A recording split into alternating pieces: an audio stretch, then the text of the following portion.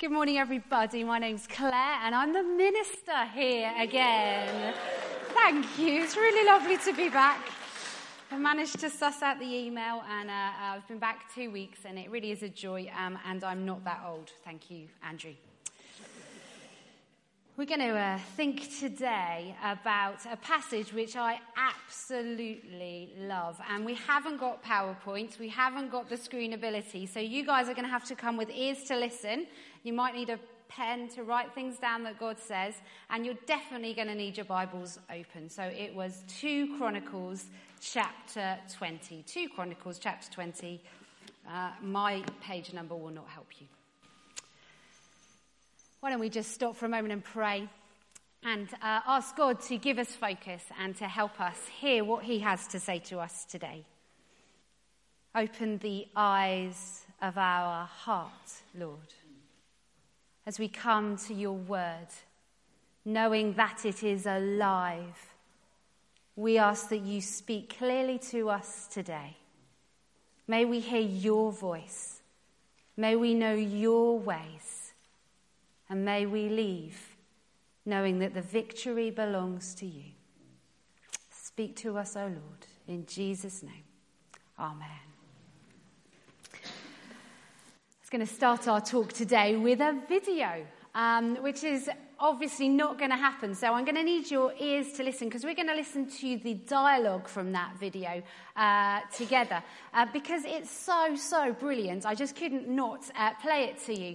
And some of you may have already seen this video. I put it on all social media sites this morning to try and get some attention to it. But it's a video by Justin Welby, the Archbishop of Canterbury, who has, in the last few weeks, tried to motivate the churches around this country with a call to prayer during the Pentecost week. I'm not going to say anything more right now, because he says it's so much nicer than me and in such a nice accent. So we're going to hear, hopefully, the words of Justin and his call to prayer to us as a nation.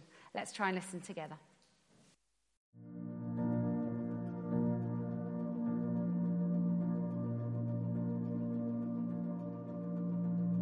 Thy kingdom come, thy will be done. It's impossible to overstate, to exaggerate the life-transforming power of the Lord's Prayer.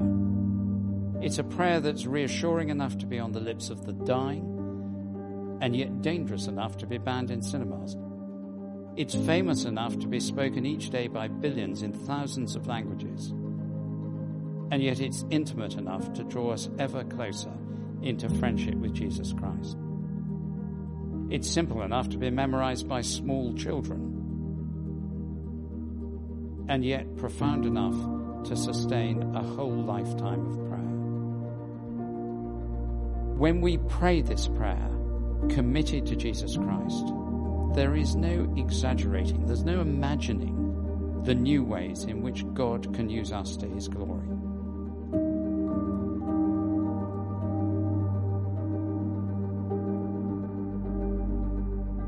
As Christians, there's nothing more important than our relationship with Jesus Christ. When that flourishes, it overflows into the world around us, to our friends, to our family, to those we work with, to everyone we know. And when the church is full of the presence of Christ, we overflow and transform society in the most beautiful and wonderful way.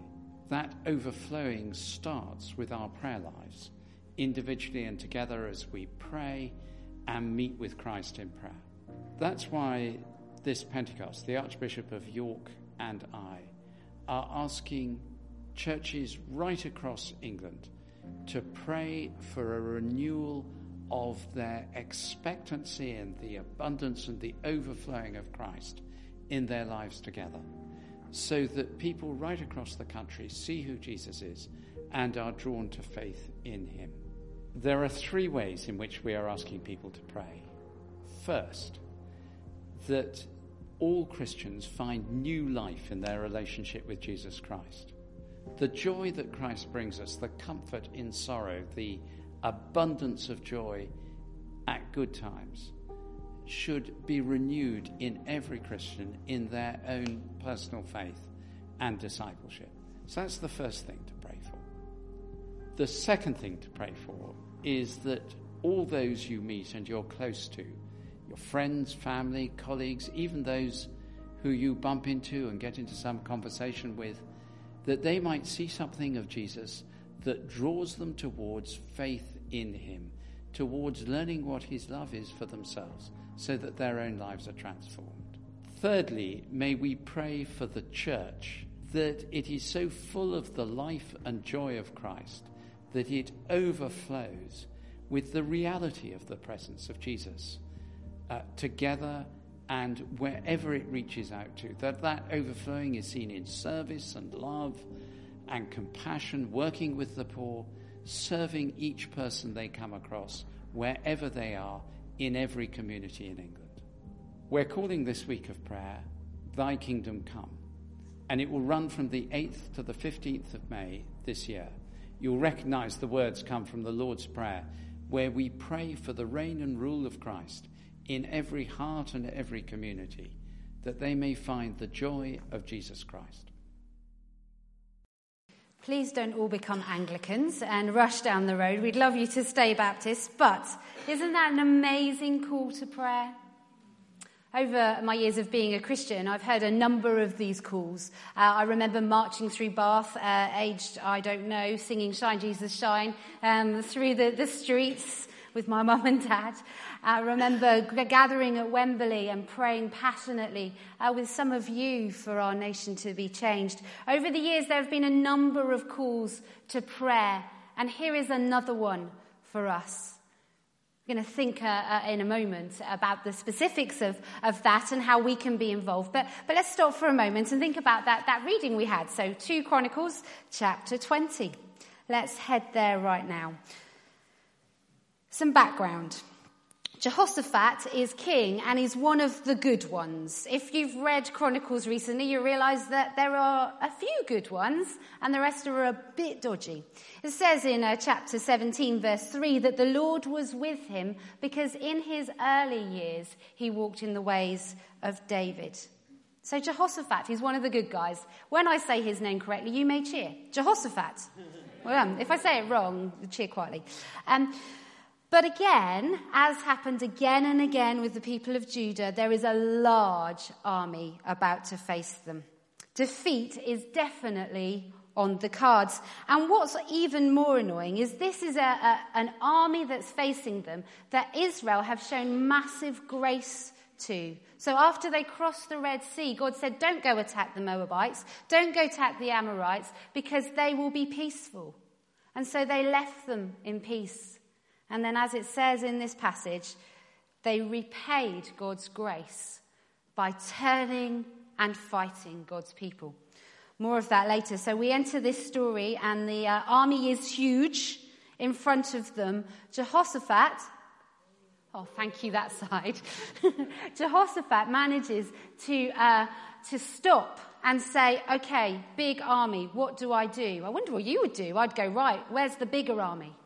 How do I motivate them before tomorrow morning? Have they eaten? Have they got their swords ready? No, Jehoshaphat stops and he says, let's ask God. Let's ask God. So here we go. We enter in at verse 3. They're alarmed, but Jehoshaphat resolves to inquire of the Lord. The people of Judah came together to seek God's help. Indeed, they came from every town, every area. Jehoshaphat's immediate response when faced with this army was to come before God. And we see that again and again through Scripture, don't we? We could name so many stories, from Esther motivating the Jewish people to pray, through to one of my favourite stories in Acts, where the people of God come together to pray for Peter's release. And then he turns up on the doorstep and they don't believe it's him, so they shut the door again. Brilliant story. But the people of God were called together to pray. When faced with the armies, it's the first thing they did. Why did they do that? And what does it say to us today? When the armies are big around us personally, or as a nation, or as a church, it's really important for us to call to pray. I've got 3 things, if you're making notes, 3 things that we could think about today. There were about 900 things I could have said, but time is short and you'll be relieved I'm not doing 900. Number 1, calling us together to pray shows who we really rely upon. We've sung of that this morning in such a powerful way. The instant response we should have when faced with an army, however big or small, is to say, God, you are sovereign. I may not understand your ways, but I know your ways are higher than my ways. It's to say, only God, you know it all, and little me, I don't. I may not understand, I may not get all the intricacies of this moment, but God, you are sovereign. It's been a real challenge to me, this thought this week, because here we see immediately that Jehoshaphat calls the people of God together to wait on him. They fast and they pray. I wonder who immediately you call to you when you start praying. Who are the people that you gather around and say, I need your help here, guys. We need to pray about this army that's facing us. Who are those people? And do you encourage them to say, okay, first and foremost, we might not get this. We may not understand the situation, but God's still sovereign. Who are the people you call together to pray? And how do you say together, God is still sovereign? The army may be big, but God's got this. The second reason it's really important to bring people together to pray and to make that our first thing to do is it helps us put aside our own agendas and to concentrate on God's agenda. If you look at verse 4, it says that the people of Judah came together to seek help from the Lord. Indeed, they came from every town in Judah to seek him. Do you think every town in Judah had the same idea on how to defeat the army? I doubt it. I suspect one group thought that they should go round the back and attack them at night. Another group thought that maybe they should, head on straight in. I'm sure they all had very different views. Maybe one group was like, we're not going to war. Can you imagine what would have happened? And Jehoshaphat says, no, put down your agendas and wait on God. His wisdom, not earthly wisdom. If only we could do that more. I could say more. But we struggle with that, don't we? That's why we put God sovereign first, laying our own agendas down. So that thirdly, the praying together, the bringing people together and putting God first challenges us that it's not just about me, it's about us. We live in a world, and I see this phrase panted around a lot, the I age, where it's all about I, individualism. Our culture today is a lot more about me and way less about us. And in fact, I found myself battling a little bit with this as I was writing my talk. What are we wanting people to take away so they can apply it to their own lives? Maybe today God is saying to us as a people of God something that we have to together apply. Coming together as the people of God to pray challenges the individualism of our world and says, actually, God, you're first. We're putting our agendas down, and together we're seeking your way. That prayer that we heard Justin just bring to us begins with the words, my Father? No. Our Father. It's a prayer of community, not a prayer of individualism. Our Father, together we're coming before you in prayer and calling out for you on behalf of others or even ourselves.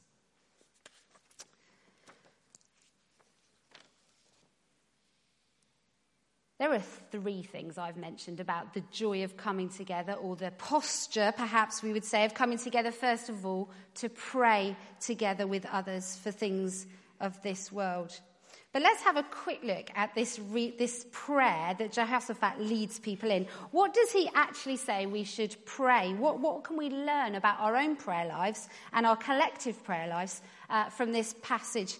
So we're looking at verse 6 through to 12, an amazing prayer of God. And let's think of the headings. So number 1, in verse 6, we read that they're proclaiming that God is sovereign over them. Verse 6, O Lord God of our fathers, are you not the God who is in heaven, who rules over all kingdoms of the nations?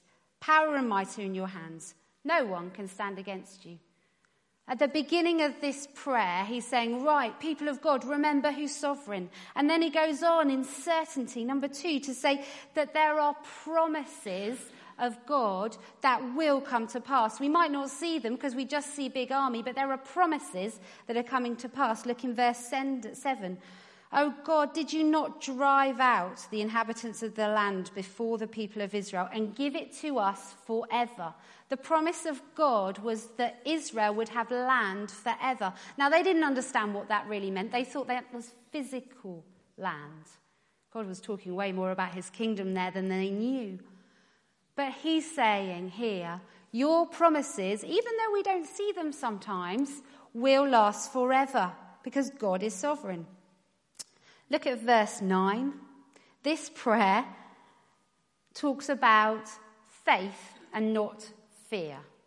If you were stood before a really large army now, faith or fear? Faith, brilliant. I like this side. They're really active today. It's brilliant. Faith. That's what he's saying here in verse 9.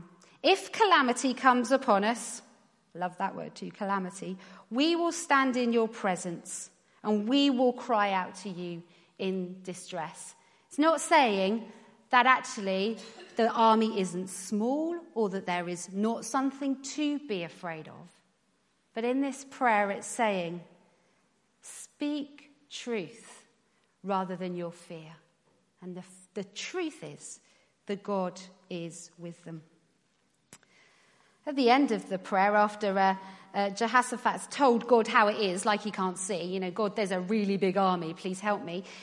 We see that they speak a prayer of commitment about how, God, we belong to you. Our eyes are upon you and you alone. We're not looking at the army, we're looking at God. Let's stop and linger on these thoughts just for a minute. If we look around our world today, there are a number of armies that we face.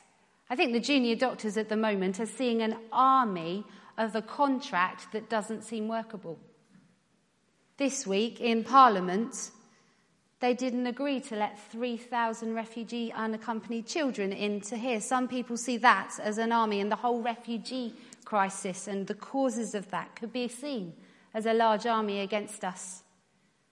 Perhaps slavery and unforced labour, that could be seen as an army traipsing through our nations. Drug and alcohol abuse could be seen as an army that's trying to take hold of people. There are massive armies in our world today. And individually, some of us face huge armies, don't we? Ill health, family trouble, whatever it might be, there are some big armies in some of our lives today. How can we pray? We need to look at prayers like this in Scripture, and even sometimes through the tears, just repeat them. God, you are sovereign. God, I trust that your promises are true. God, I speak truth rather than fear. And I'm committed to your ways.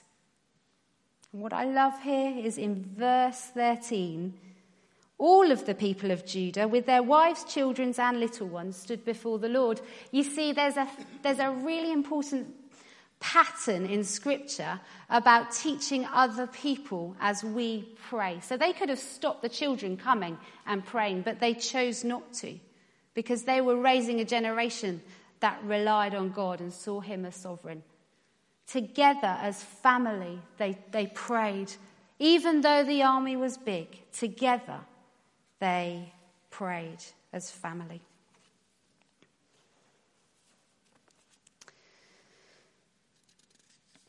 There is a lot more we can say about this passage, but just have a quick look at what God says back. And I think some of us need to hear this for our own lives today, and some of us perhaps need to proclaim this on the behalf of some of the armies we see in our nation today. This passage is amazing. The Lord says to you, do not be afraid or discouraged because of this vast army. For the battle is not yours, it's God's. Tomorrow, march down against them. Here's some detail. They'll be coming down from the pass of Ziz, and you will find them at the end of the gorge. You will not have to fight this battle, but take up your positions, stand firm, and see the deliverance the Lord has for you. O Jerusalem and Judah, do not be afraid. Do not be discouraged. Go out to face them tomorrow, and the Lord will be with you. However big your personal army seems today, the Lord is with you. If you hear nothing else this morning, take those words.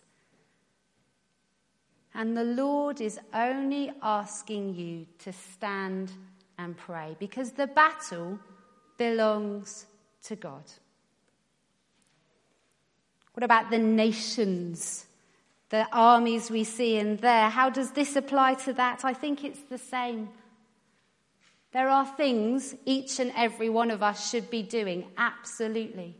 But first and foremost, we have to remember that the battle belongs to God. It's already been won on the cross, and that one day every tear will be wiped away. We're in that middle ground. Victory won on the cross, kingdom coming in full. We're in the middle. And so the armies seem big, but the victory is coming. One day those tears will be wiped away. And until that point, you and me, let's pray. Let's pray.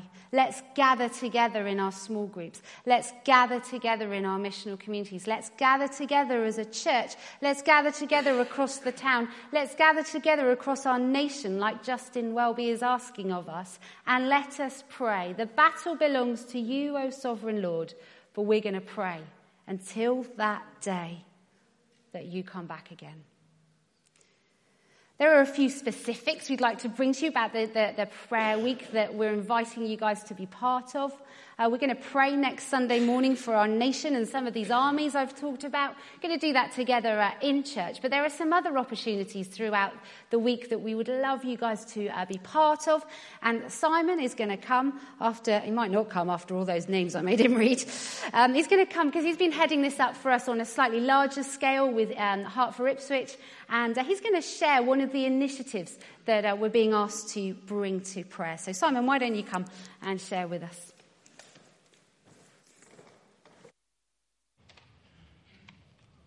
Well, the battle belongs to the Lord, and sometimes there is a call that goes out, and we need to join that call and join in the response to that call. God wants us to be passionate and loving people, caring deeply for the things of God. We are here to continue the actions of Jesus in the world. We are his hands and feet, so to speak, to go throughout the whole world and proclaim the good news about Jesus. And in the week up to Pentecost this year, we've been asked to pray, as Claire was saying, in an out-of-the-ordinary way, an extraordinary way, for the evangelization of our nation. This call has originated in the Anglican Church, but it is being heard and responded to by many different groups of Christians. We dare to respond. We dare to believe that God loves to answer prayer. To pray is for everyone. We are actually God's army. Look at the person next to you. Jane, you're excluded because you haven't got anyone next to you. Look at the person next to you. Look at this lady here.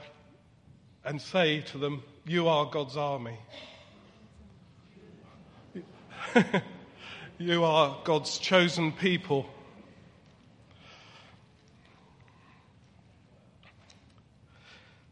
We are asking you to think of 5 friends or family that don't know Jesus and to pray for them daily in the run-up to Pentecost. There's no harm in you starting now. To name them before God and ask him to intervene supernaturally, to cover them in grace so that they can experience the love of Jesus Christ in their life, so that they can experience change. Now, we were going to show you a video, so let me tell you about D.L. Moody. During his life, he made a list of 100 people that he asked to bring to Christ. By the day of his funeral, 96 had already come to be believers. At his funeral, the final 4 converted to Christ. And that is, God hears our prayers just as much as D.L. Moody's. We might think we're nobody, but that is a delusion. God finds each of you very important. So our prayers are just as important as D.L. Moody's. We're only asking to pray for 5 people each. If you feel you want to exceed that, then go right ahead.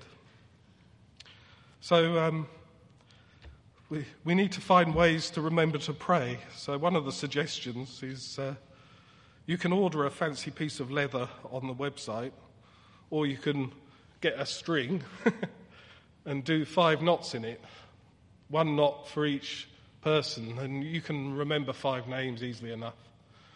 And then you can put that in either your Bible or your wallet, whichever you go to most often.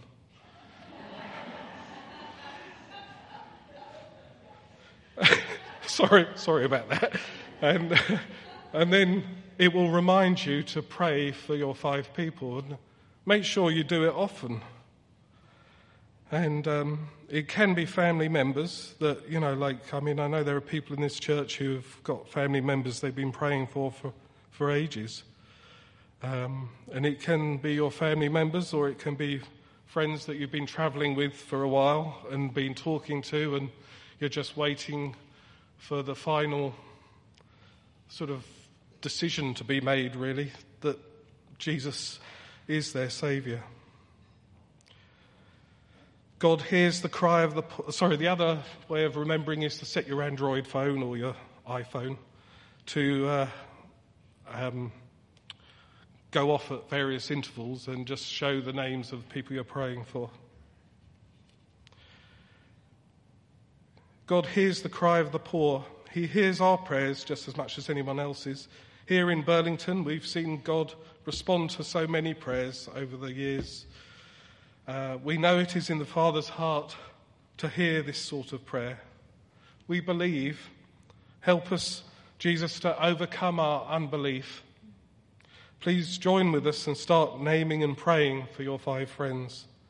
And during the week commencing the 9th of May, the churches in Ipswich are going to give you daily opportunities to join with other Christians to pray for this.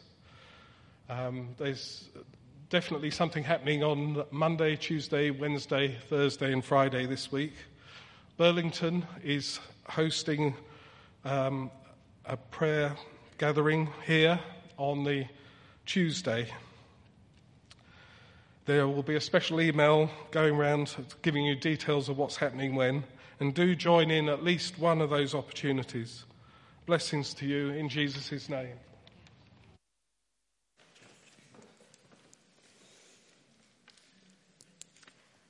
D.L. Moody, even inspiring people to come to know Christ in their funeral. Wow. 5 friends that you could pray for in the week leading up to Pentecost. I have 5 friends at least facing personal armies.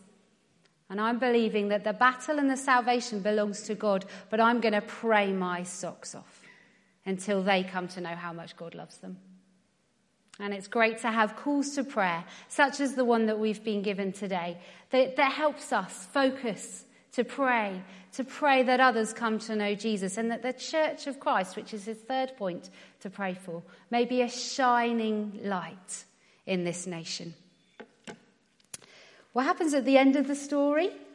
Simon didn't read it because I cheekily didn't ask him and I wanted to say it. But Simon ended the passage in verse 21 where the people of God have stood firm in the place that God asked them to. Jehoshaphat's asked a few people to sing. He obviously wasn't a great singer himself, so he got everyone else involved. And they're singing, and it says, as they began to sing and pray, the Lord set ambush against the people of Ammon and Moab, and they were defeated. We need to pray. We need to do what God asks. We need to know he's sovereign. And we need to watch the victories come and celebrate those by saying, give thanks to the Lord, for his love endures forever. Simon read to us just one more reading. I could have chosen many, actually, from the writings of Paul, because he passionately prayed for his nation and for the people of his nation and for further afield than that. But we had 1 Timothy 2, verse 1 to 4 read to us. And I just want to finish by putting it in the Message paraphrase. This, I think, is the word of God for us all today. The first thing I want you to do is pray. Pray every way you know how, for everyone you know. Pray especially for rulers and their governments to rule well, so we can be quietly about our business of living simply. This is the way our God, the Saviour, wants us to live.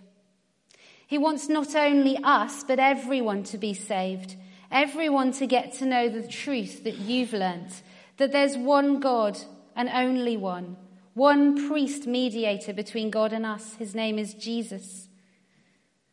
He wants them to know that Jesus offered himself in exchange for everyone held captive by sin, to set everyone free. The news is going to get out. This and this only has been my appointed work, getting the news to those who have never heard of God, and explaining how it works by simple faith and plain truth. The first thing I want you to do, in whatever way you know, is to pray. Let's be silent for a moment and just ask God's Spirit to rest on us and speak to us from today.